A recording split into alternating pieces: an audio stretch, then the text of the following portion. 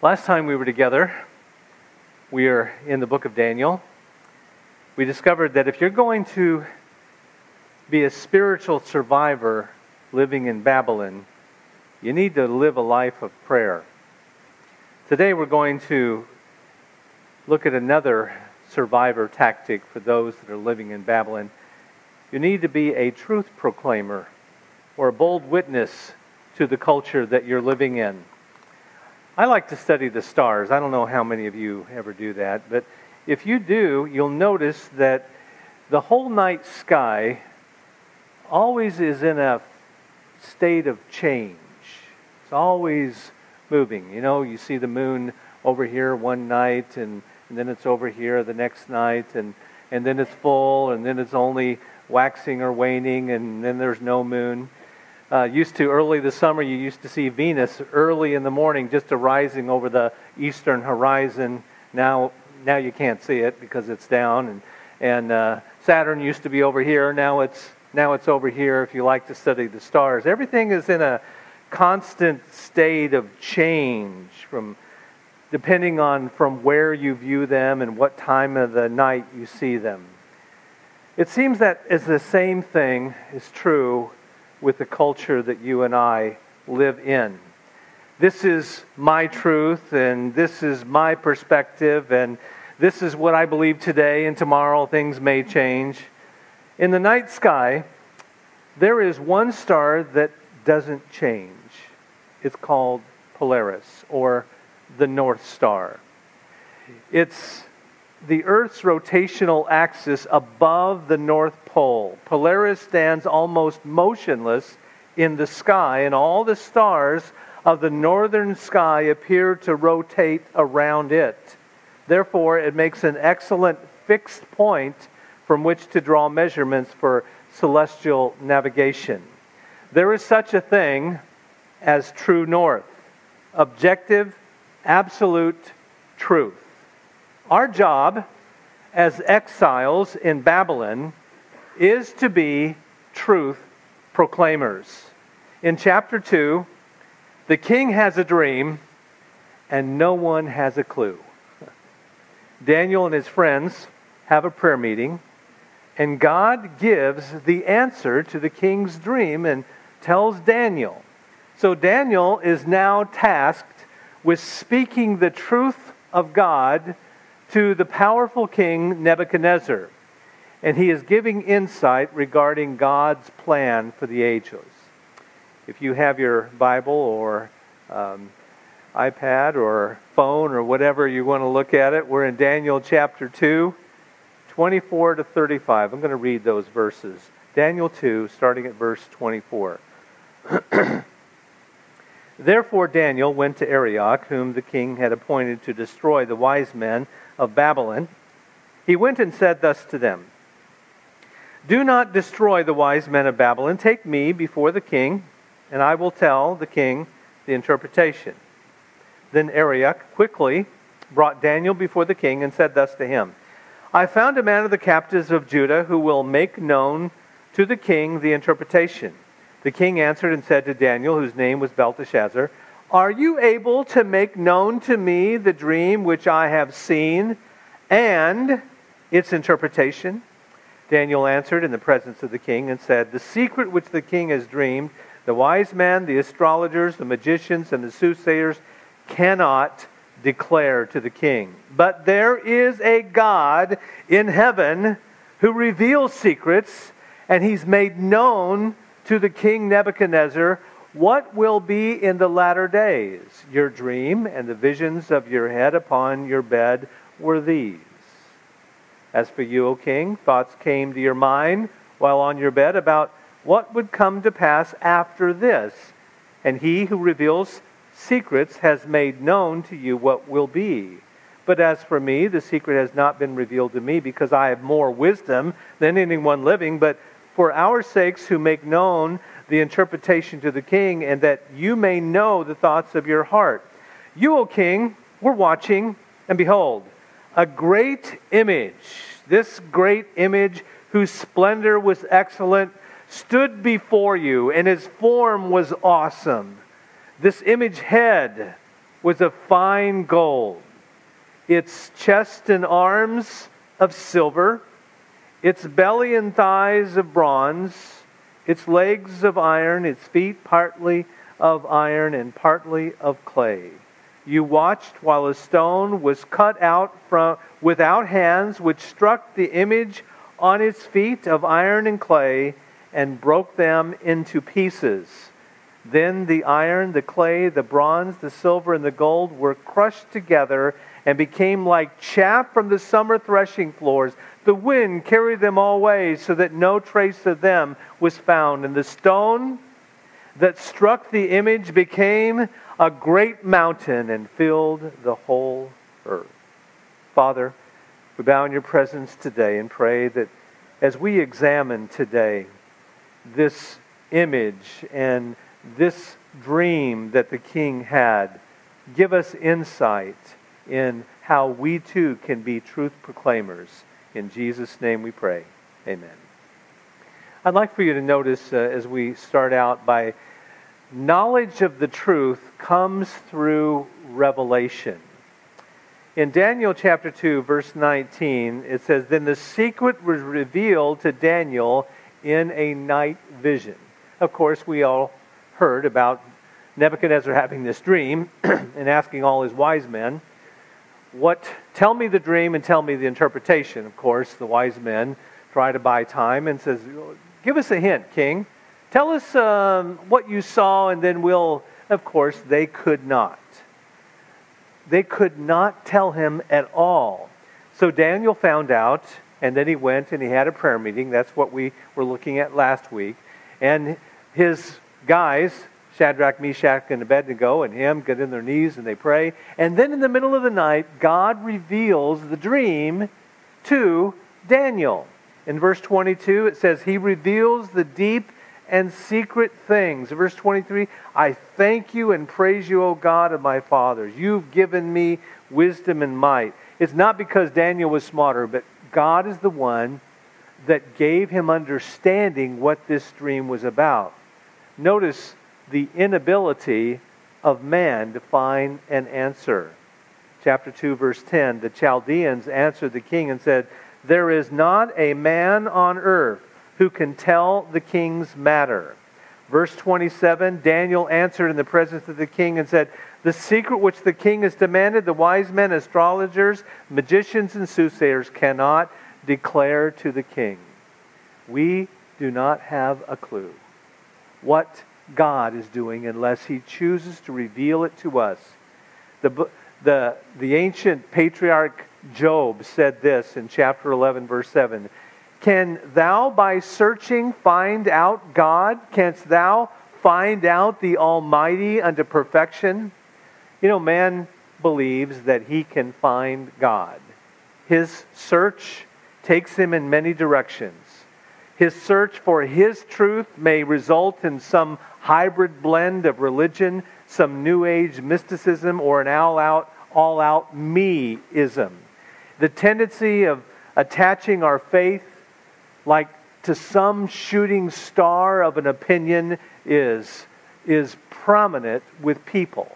But truth is settled. God has chosen to show man the truth. There is a true north. Without a compass, man is clueless. God's chosen to reveal Himself to mankind. God's sovereign control of human events. In verse 21, He changes the times and the season. He removes kings and raises up kings. He gives wisdom to the wise and knowledge to those who have understanding. He is in control of nations and kings and presidents. He knows and is in control of what's going on in the world. And God shows that to Daniel in the kingdoms that will come after King Nebuchadnezzar. His choice is to reveal His plans to man. In verse 22, He reveals deep secrets and secret things. He knows what is in the darkness, and light dwells with Him. And throughout the history of the Bible, we find that God shows His plan to mankind. He revealed Himself through dreams and visions, not only Daniel, But remember, Joseph had dreams and visions of what God, even wicked King Pharaoh, king of Egypt, was given dreams about the fat cows and the skinny cows. We've seen dreams through other of the prophets. God revealed himself through angels and through the prophets who spoke the words of God. And now in the New Testament we see God has revealed himself through his Son, Jesus Christ, as it says in Hebrews 1. God, who at sundry times and divers manners spoke in the time past to the fathers by the prophets, hath in these last days spoken to us by his Son, whom he has appointed heir of all things, by whom he also made the world. And God has revealed himself finally through Scripture. God chooses to reveal himself, and man cannot find out anything about God without God choosing to reveal himself. And we see that here in Daniel. Knowledge of the truth comes through revelation. Now, we see that the dream is revealed. Daniel tells the king the content of the dream in verses 31 to 35. He said, "King, this is what you dreamed. You were sleeping, and you saw in front of you this massive image of a man. And the man's head was of fine gold. And then its chest and arms were of silver. And then the third was the belly and thighs of bronze." You ever had any weird dreams? You dreamed of things that just doesn't make sense. Last night I dreamed I was fishing, and I got my fishing pole all tangled up. And there's nothing more frustrating when you have everything tangled up and all of that. Every one of us has weird dreams, whether you remember them or not. But King Nebuchadnezzar had this dream, and Daniel told him the dream, and then he also interprets the dream. In verses 36 to 35, the first part of the dream was the head of gold, and Daniel told him, "You are this head of gold." And what this image represented is the reign of mankind. Of course, it's not all the nations, but the predominant world empire at the time. Of course, Babylon, King Nebuchadnezzar was in control. The Babylonian kingdom lasted from 636 BC to 539 BC. And Jeremiah called Babylon a gold cup in the Lord's hand. So it's interesting that even King Nebuchadnezzar could understand this was not something of a spiritual nature. These are going to be the world empires. First of all, Babylon. And then the next one was the breast and the arms of silver. And the next world empire to come on the scene was Medo-Persia from 539 to 330 BC, and Darius the Mede conquered Babylon, and that's part of history, and we could see. And it's amazing. Daniel was given a vision, or revealed a vision of this king, of what is going to happen in the future, and it literally came true. The next world empire was Medo-Persia. The third part of that image was the belly and the thighs made of bronze. And the next world kingdom was Greece, which lasted from 330 to 63 BC, and Alexander the Great established what was probably the largest empire in ancient times. And of course, he died in 323 BC, very young. The next kingdom was the legs of iron and the legs and feet of iron and clay. And, of course, the next world empire was Rome from 63 BC to about AD 475.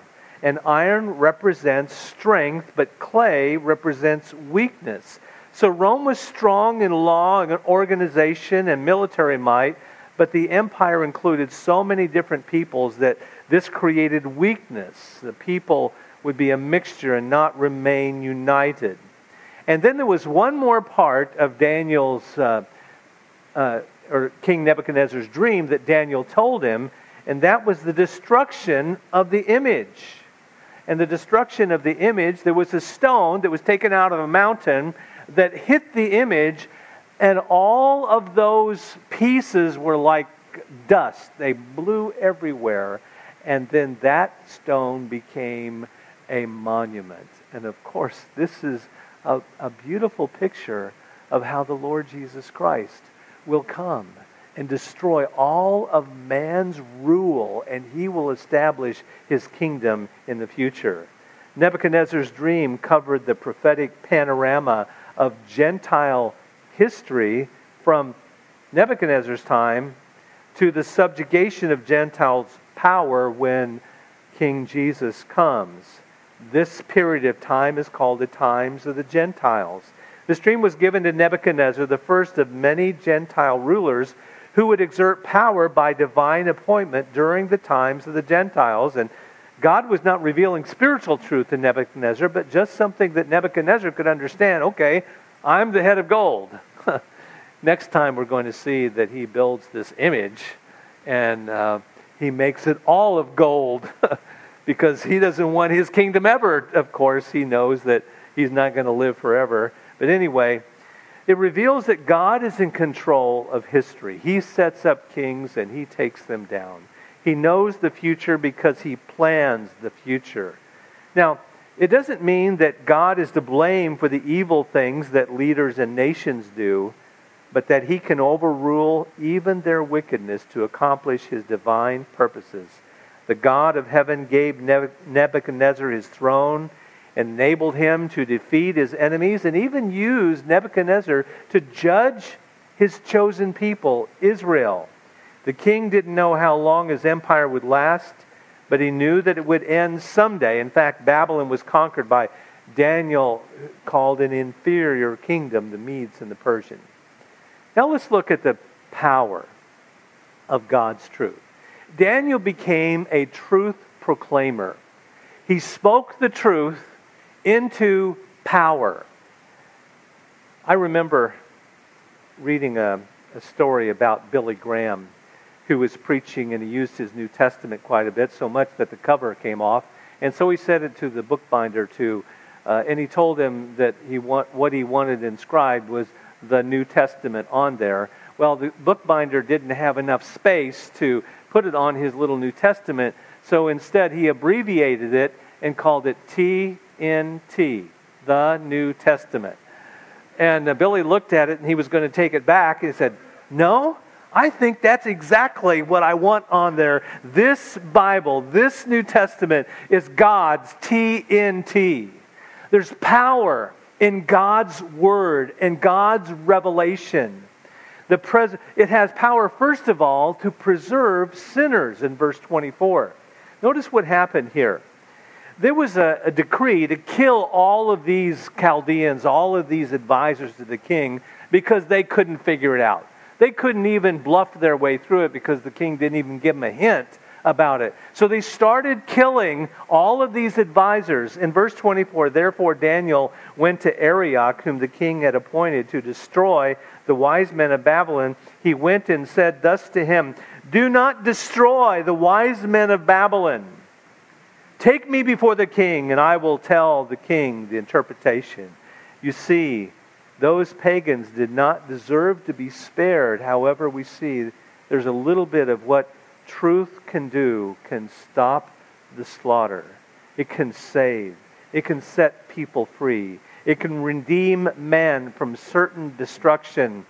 A.B. Simpson is reported to have said that the gospel tells rebellious men that God is reconciled, that justice is satisfied, that sin can be atoned for, that the judgment of the guilty may be revoked, the condemnation of sinners canceled, the curse of the law blotted out, and the gates of hell closed, the portals of heaven opened, the power of sin subdued, and the guilty conscience healed, the broken heart comforted, and the sorrow and misery of the fall undone. There's power in this gospel message, God's revelation to set people free, to culminate their death sentence, just as we see happen in Daniel's day.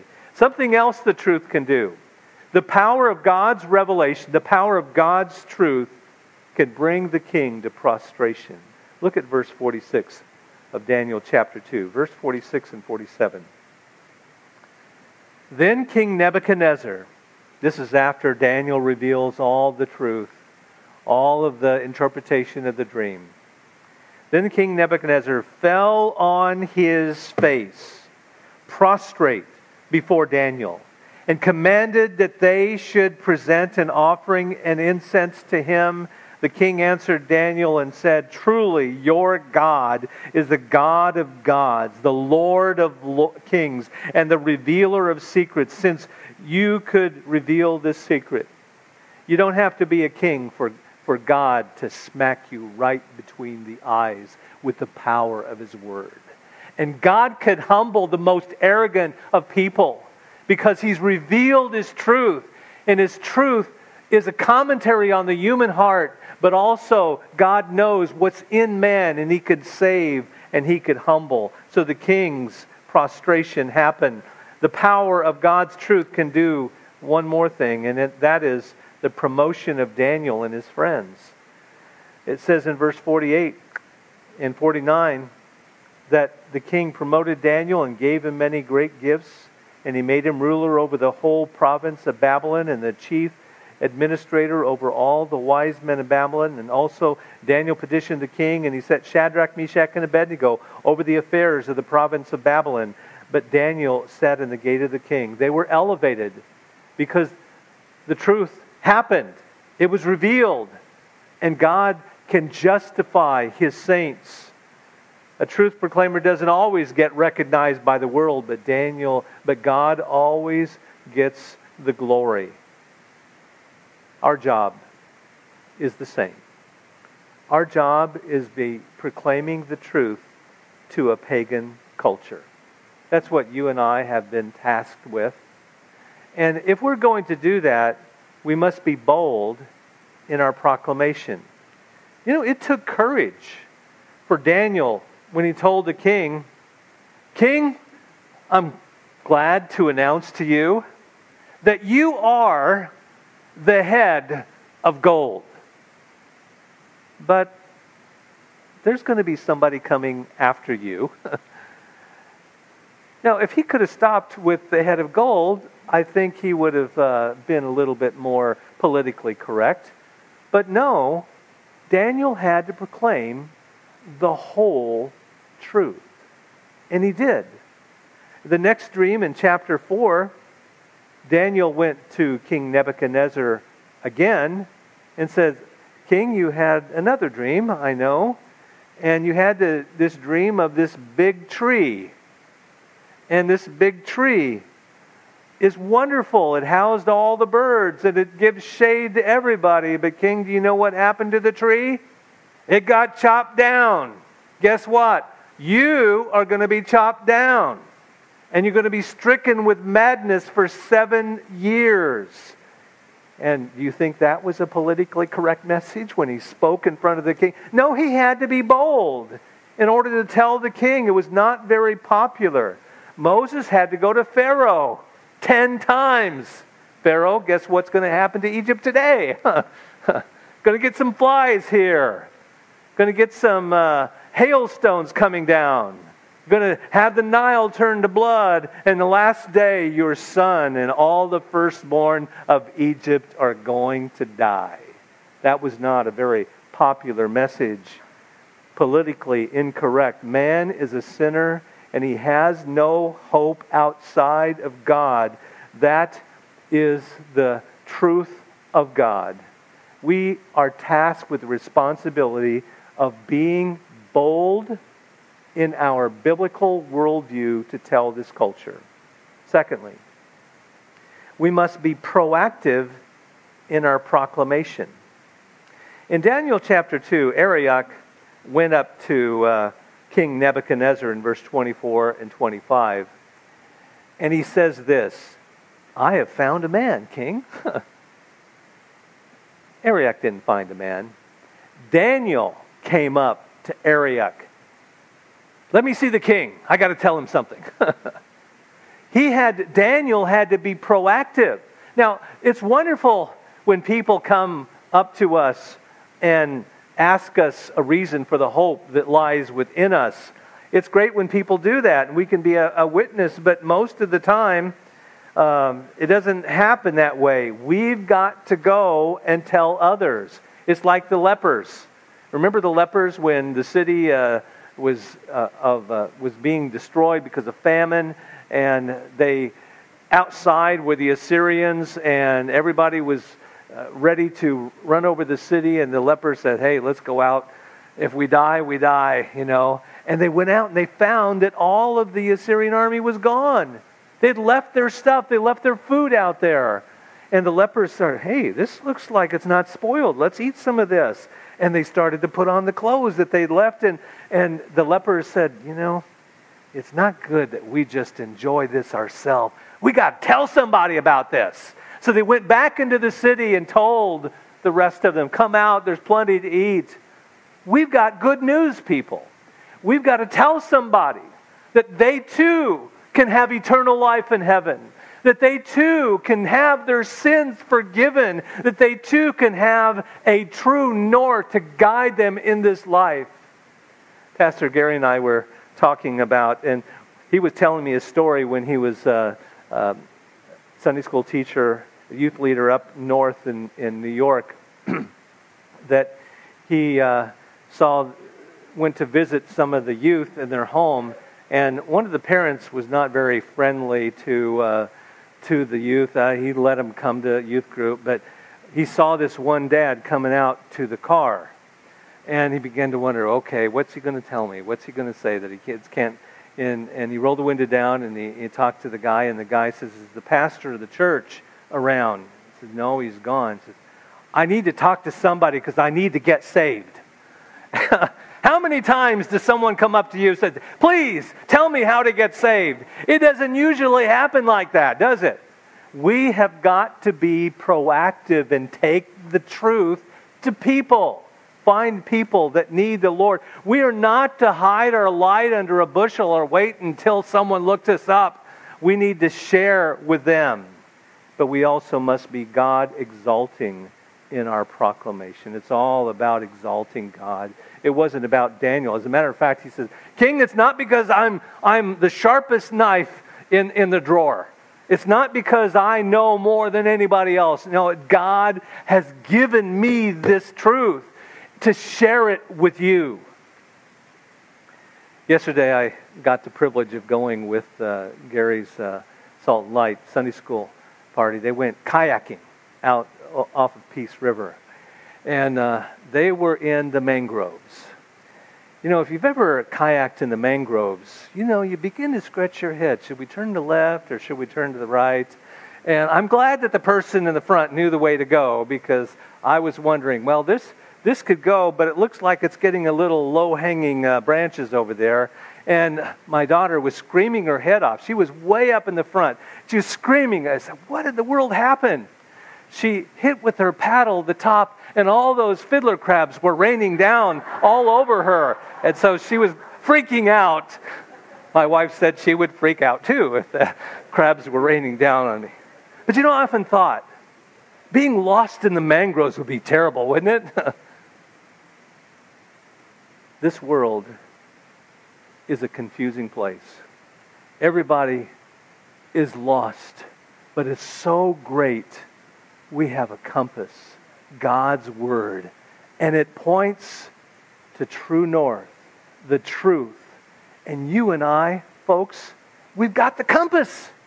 And you and I have the responsibility of teaching our children, our grandchildren, teaching our friends and neighbors and people that God brings across our way, and pointing them to the truth of God. That first of all, God is real. He's revealed Himself in Scripture. He's given to us His Son, His one and only Son, Jesus Christ, who's the only Savior. And the truth that anyone who believes in Him will not perish, but have everlasting life. Oh, what a wonderful job that we have got. And what a wonderful compass God has given us that always points true north. Let's pray. Father in heaven, I thank You so much for Your precious word. I thank You so much, God, that we have not been left down here to figure our own way out. The king had a dream and nobody had a clue except Daniel, because you revealed yourself to your prophet. Father, I thank you. You've chosen to give us this compass, and I pray that, Father, if there's one here that's never trusted Jesus Christ as Savior, may your Holy Spirit, God, nudge their heart to believe in Jesus. Oh God, we know you are powerful. Your word is like TNT. It can move, it can melt, it can change. And we trust you to do that in people's hearts. And God, help us to be so overjoyed with sharing that truth with others. We pray in Jesus' name. Amen. Let's stand together.